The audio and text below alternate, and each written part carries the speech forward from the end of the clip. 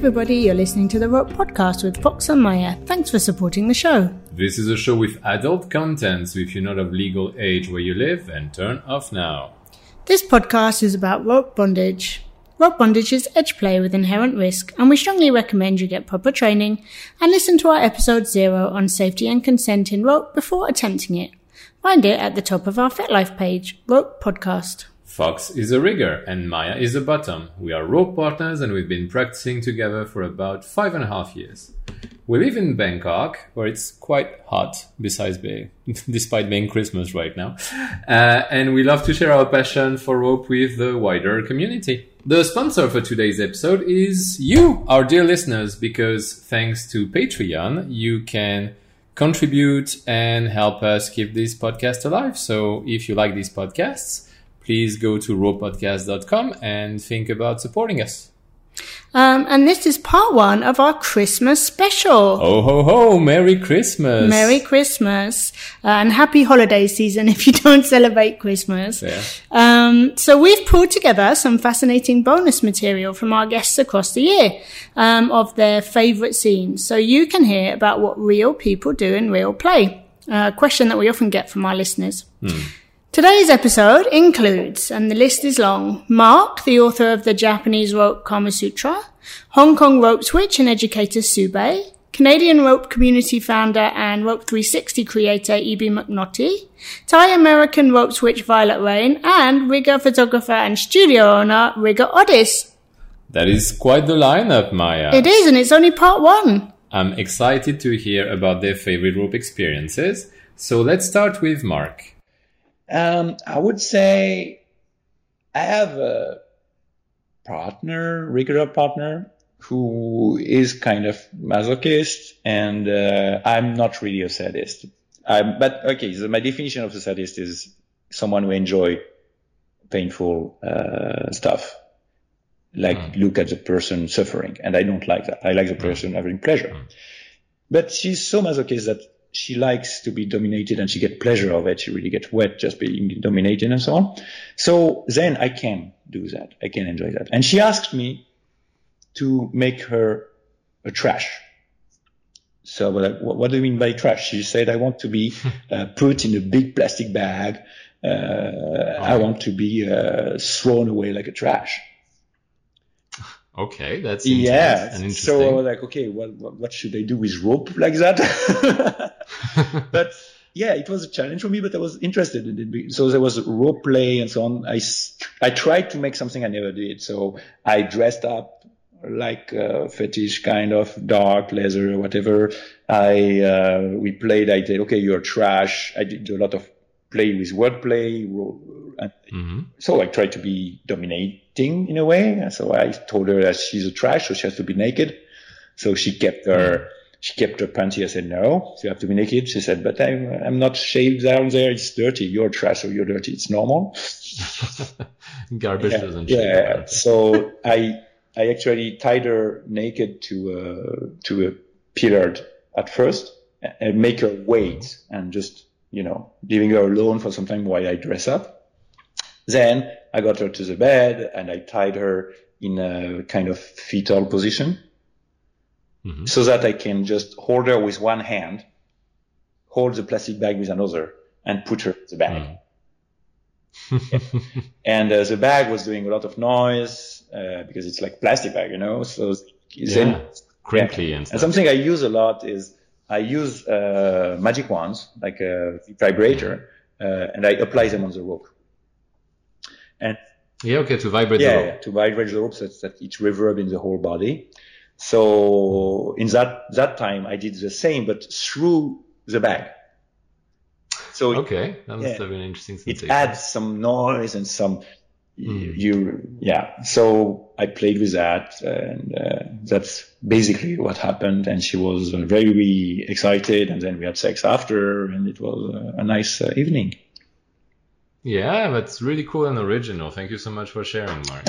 You're welcome. Okay, so that was super interesting and original, very creative. Basically trying to realize a fantasy and using the rope as part of a scene, but really to serve that fantasy of becoming garbage or a trash, as Mark says it. Yeah, and it was a sort of co-creation because she came with the fantasy and then he worked out a way to let it live. Yeah, that's a great point, Maya. People sometimes think that the top is the only person bringing the concept and the creation to the scene, but it couldn't be more false. Like, the bottom has a huge part to play potentially in bringing her ideas, her fantasies, her inspiration. And I thought the other thing that was quite interesting was his point about pain as pleasure. So it can be difficult as a top to cause pain or have someone that you're causing challenges to. But actually, when the bottom, as is true with many of us, enjoys that, then it can help the top feel okay about it. It's true that sadist guilt is a thing. And I think it takes some time to become okay with that part of yourself when you're a top with some sadism. And definitely when you have a partner who is masochistic and very expressive about the amount of pleasure they get out of the pain, it makes it a lot easier to work through that guilt. Also, I noted interesting use of accessories with rope, both the bag in itself and obviously, dear listeners, if you're being inspired by this scene, remember that plastic bags are actually quite dangerous because people can breathe through plastic. So if you're going any kind of play in that general area, make sure you know what you're doing, that your partner can breathe, you don't asphyxiate them. Maybe poke some big holes in the bag or whatever seems to be the right way to go about it. And also the use of vibration and the fact that obviously people know about using vibrators on people's genitals or erogenous zones, but you can also use vibrators directly on the ropes. And then the rope vibrating can give some interesting and different sensations. Absolutely.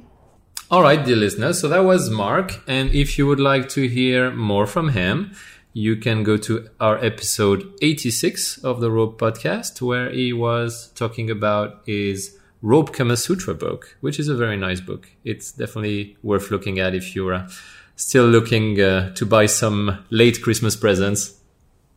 Next up, we have Sube. Sube spoke to us in episode 88 about empathy for your rope partner.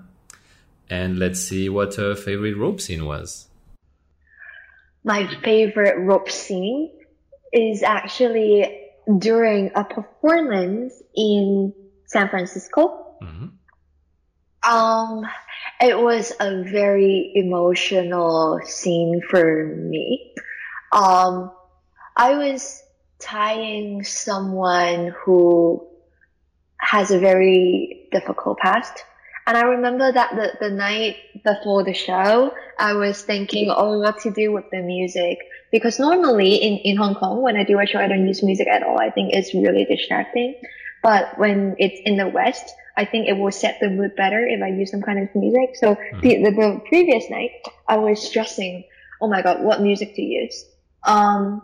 At last, I picked a song that is quite dark, and I use it in the show. I only use one song in the show. And I remember that when I started just touching my rope bottom, and the song was playing, we both started crying. Oh. Because at that moment, I think we both felt like finally there's someone in our world that can understand us, accepting the darkest things or desires we have and not judging. And at that time, I felt like there's just only two of us, although it's a performance. I don't usually get that emotional during a show because I need to keep, part of my brain quite rational to do it very safe because many things are going on at the same time. But that show, I really let go entirely.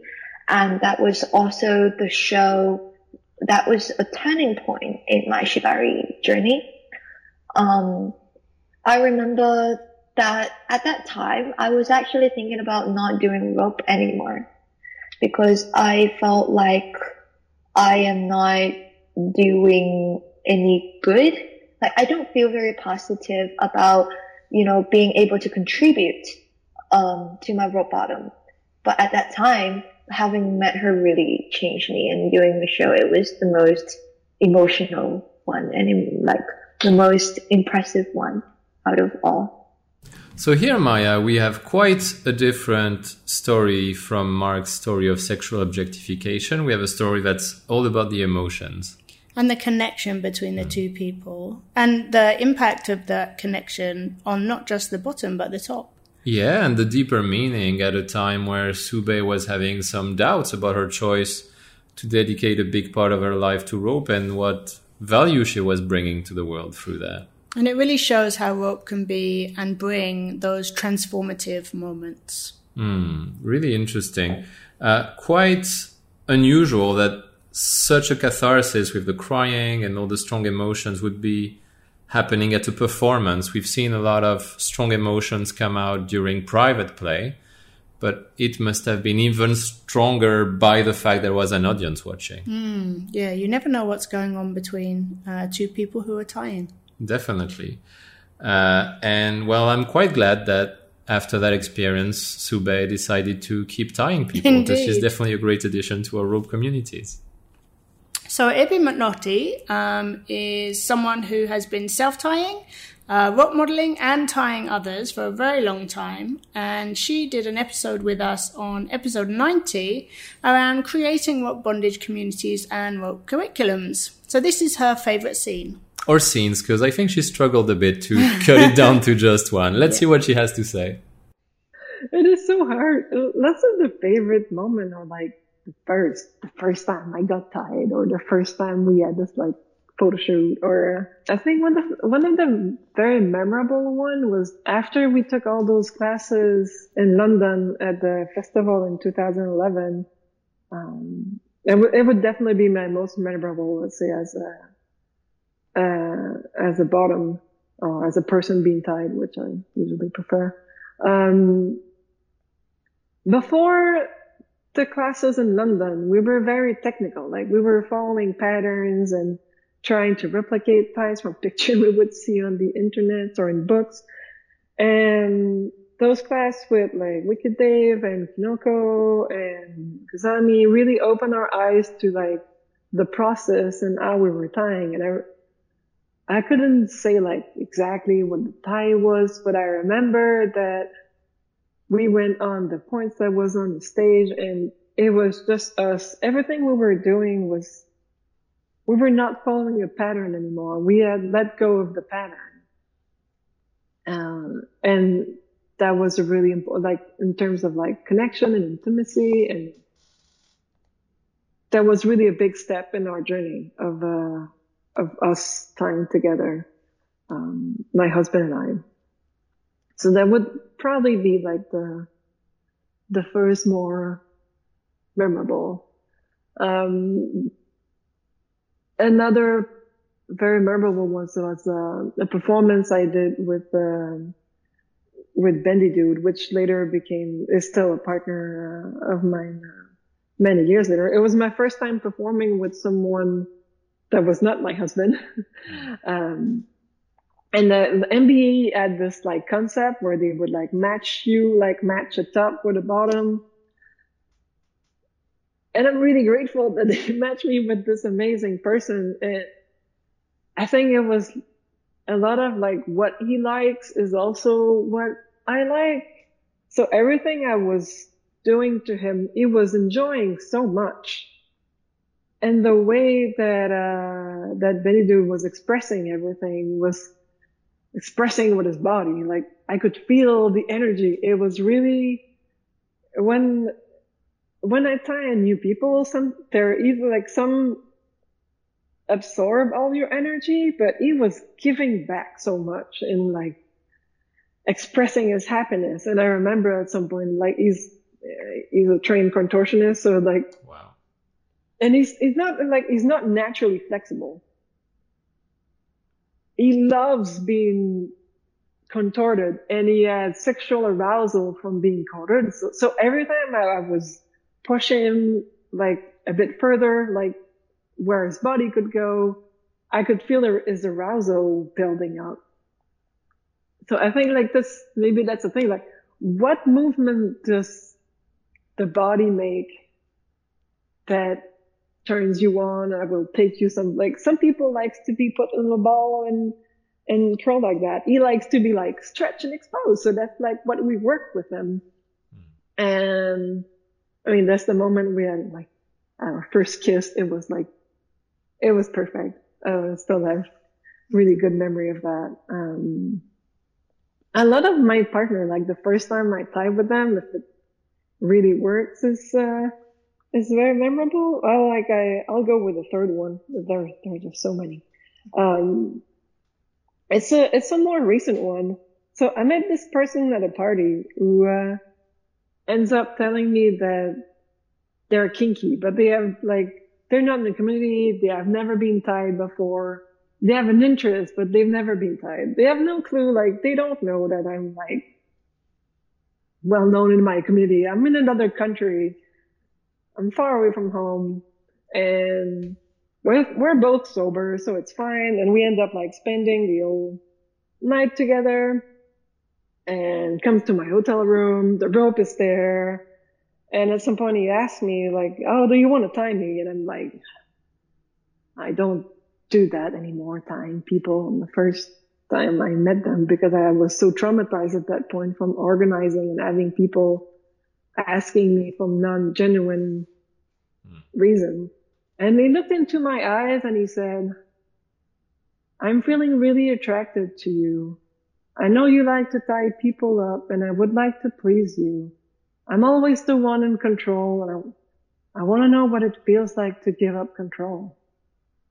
And that way of asking was so genuine and so real that I said like, okay, just one rope, no more than one rope.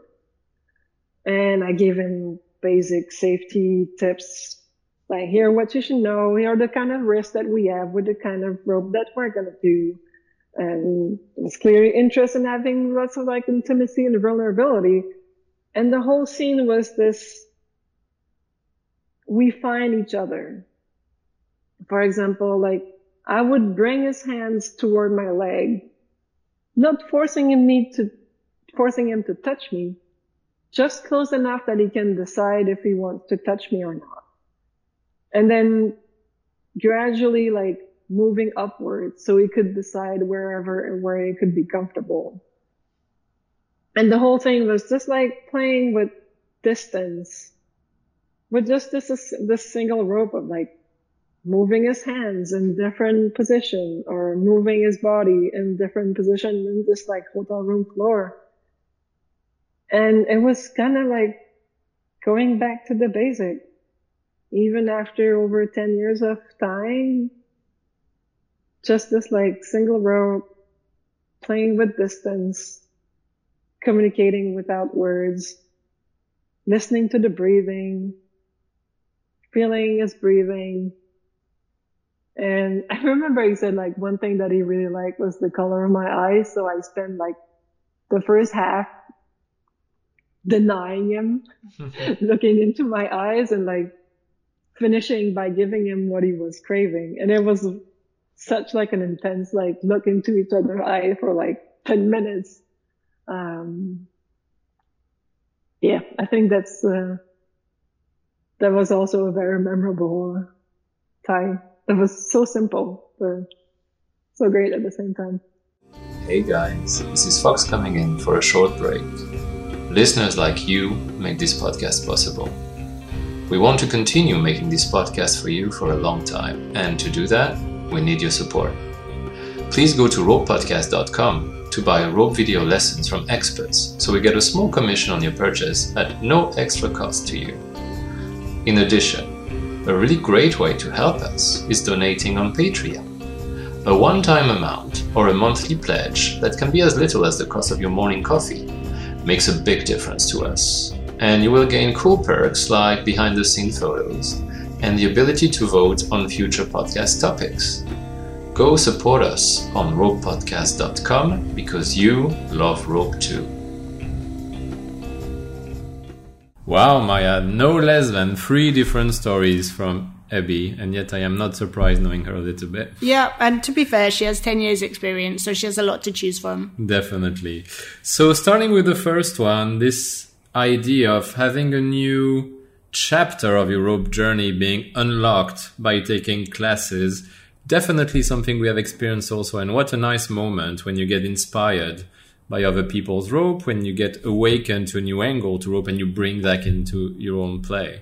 Yeah, definitely another transformative moment. And it sounds like they moved from pattern to person. What do you mean by that? So they were looking at patterns before, and then they started connecting with the person, and the pattern becoming less of a focus. Oh, that's very interesting. It's true that when people start with rope, they have a tendency, and I think that comes from the way many people teach rope, to focus on learning how to tie a certain tie. So, okay, I'm going to learn a TK, I'm going to learn a Futomomo, and maybe it would be interesting to focus on learning from the start more on the connection. But definitely in this story, it was beautiful to hear how they got it, how it clicked for them after taking those classes. And then in the second story, you have the contortionist, and you have that interaction between the person tying and the person being tied that she describes so beautifully. Yeah, and interesting that they were matched with each other. She doesn't quite tell us if they were matched by chance, in which case, very lucky, or if someone had arranged it thinking they would be compatible together. But definitely this idea of finding a compatibility in the middle of the rope that you didn't know was there. And that is quite the beautiful discovery. And then the last story is really gorgeous as a description. I think she does a great job. And it's a really interesting story about the contrast between someone who's maybe a bit jaded and feeling a bit over it in terms of 10 years rope experience, meeting a fresh face, a newbie, being very cautious. She's being very careful. And then she really talks us through, okay, what made the difference for this person to be genuine, and why did she agree to tie him? Yeah, and the fact that going back to the basics does not get in the way of the connection, quite the contrary, and there's no need for them to include any advanced rope techniques to get a really magical experience. So that was Abby McNulty, and I invite you to go back and listen to her interview if you haven't done so already. And next up, let's hear the story from Violet Rain, who was our interviewee in episode 92. Probably a turning point in my rope experience, because, initially as a rope bottom, I would say I approached it with kind of a physical endurance, athleticism, and empowerment, where I was pushing through a limit, and then I felt really good about myself afterwards, which is completely valid and a great feeling. But at some point, I decided that I was going to embrace, or allow the quote-unquote negative feelings. Not that it's wrong, but just feelings of like sadness or shame to emerge. Because I did have those, but I didn't know what to do with it while in rope. And I would sort of just ignore it. And then I allowed it to just emerge by itself, without judging, without pushing it away, and just let it flow. And that was probably a turning point in my rope experience. And since then, I'm still processing some of that, but I'm much more peaceful with allowing it to happen. So that was Violet Rain, who we were lucky enough to meet in person when she visited Thailand. So she talks about another transformative moment, I think, where she moved her rope bottoming practice from a more active bottoming endurance rope to embracing and accepting shame, or more what might be considered negative feelings. And she started more in the realm of the physical, as she said, pushing her endurance, her pain tolerance, and then she realized after some time that she could, as she said, allow other feelings to come in. And I like that she talks about not judging the feelings as they come up. And that's something that we read about in mindfulness practice, for instance, which is something I'm a big fan of. We do. So if you're interested in hearing more from Violet Rain, you can listen to episode 92. So who's next? Next up, we have Rigor Odes, who was our episode 93, and he talked to us about erotic Semenawa. Let's see what his favorite scene was. One memorable session comes to mind was with Violet Rain. I think you interviewed Violet Rain as well. Yeah, we met her in Bangkok a few weeks ago. Yes, it was actually quite recently where she was going through some personal changes, and I've been going through the personal changes, and she came to the studio that day, and she said that she almost wanted to die. She had a lot of sadness inside of her that she wanted to let go of. And that was something that I was maybe not even initially prepared for, because I realized that I would have to go very deep with her and then bring her back out of it. And it's quite a lot of responsibility for me as a nurturing person, as we just talked about, is how to take care of a person in these moments. And then when we start tying, it was an incredibly profound experience. The tears were like falling down, and I could feel just be so close, just being with Rain at the moment, just almost feeling her sadness, her emotions pouring out, and it kind of triggered me in a way where the sadness that I harbor could also come out. And it was this incredibly intense bondage that we went through. After that, she was in my arms just sobbing for 5 minutes maybe straight. It was a very, very deep experience, and this is one of the reasons why my heart is in this style. This is type of sessions that I remember for a long time, because they make a difference in someone's life, where the ropes don't really make any particular significance. It's about this being together, and for me, providing this space. A lot of the times, with the Semenawa experience, it's misunderstood a little bit how this experience formed. You need to embrace, as a person in ropes, you have to embrace the moment. And this is why it is not a dynamic style where you go through many transitions. You're given maybe one position or even one shape where you kind of, you stay in it, you sink in it, and you feel it very, very deeply, kind of like opening it up, understanding what you're being given in the moment.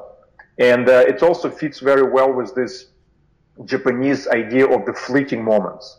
That nothing really lasts, that the beauty will fade, and you have to be, and you have to embrace the moment. You have to be with yourself. And the Semenawa, because in a way the bondage works such that you're given very little space, where you're compressed by ropes to almost like a little ball, if you will, You like live in a little world where nothing matters anymore, and you can be with yourself, and you can really, ask for redemption and kind of pour all this out. And that's what's so powerful. And I remember that scene was exactly like that for me. That sounds really nice and intense. Thank you so much, Otis, for sharing it with us. Oh, my pleasure. So, Maya, quite the reversal near the end of the episode, because Otis, our last guest for this episode, actually mentions Violet Rain, which was the previous story. Yeah, which was a complete coincidence, listeners. So, not on purpose at all. Rain and Otis ended up next to each other in the schedule. And here from the start, we are dealing with some pretty intense stuff. And he says she almost wanted to die. And I want to take a moment to address that and say that suicidal ideation as part of the feelings someone can feel is not the same as actually wanting to die, luckily, as it's part of the spectrum of normal human feelings. I would recommend the listeners have a look at Carla McLaren's books about emotions, because I feel she does a really good job of addressing this particular issue. Yeah, and she looks at emotions not as being valence, so negative or positive, but all feelings being something that tell us things, and those messages being things that we can explore. So yeah, I think that's a good one to explore. And I believe in the case of suicidal ideation, so feeling like you want to die, even though you don't actually want to die, she tells us it comes from a need for change and transformation. And here we are once again in a story of transformation. Yeah, so this is about caring in moments of very deep feeling. And I love that he refers to this, again, mindfulness in terms of being present, this fleeting moment, you're there, the moment is there, you're sharing it with another person. And if you're not with that moment, then it's lost forever. A lot of very intense emotional stories today, Maya. Yeah, and I find it really interesting that we have a lot of transformative moments, so moments of change for people. So probably that is scenes they remember over other ones because they were such big milestones in their journey. Yeah, but I would also say everyone seems to find it a tough question. Nobody wants to choose their top scene. It can be a difficult choice for sure. I note, Maya, that nobody said, oh, my favorite scene ever is that time I tied the perfect TK. Or like it's not about the complexity of the rope or how skillful the rigger was. It's much more about the human beings in the rope and casting the rope, right? It really is. So that after that great set of stories, you can listen to part 2 of our Christmas special. And you can hear some more intense scenes from Alexiel, Wooden Tiger, Shea Blondie, and Ropeologist, and us. That's right. I hope everyone has an amazing holiday season, and if you celebrate Christmas, I hope you will have some very beautiful ropes waiting for you under the Christmas tree. So that's all from us at the Rope Podcast. Thanks for bearing with us today, dear listeners, because as you may have guessed already, we are not in the studio today. It is the holiday time for us too, and sometimes the recording conditions are suboptimal. We're going primal podcasting at the moment. Primal podcasting. We will be right back with you after the new year, and don't forget to subscribe wherever you get your podcasts from, and come friend us on our FetLife page, which is Rope Podcast. You can also find us on Instagram, also at Rope Podcast. You can find all the ways of supporting the podcast, should you wish to do so, on ropepodcast.com. So if you like this podcast and would like to give us a little Christmas present of your own, please consider coming over to our Patreon today. Thanks for listening. And have fun tying.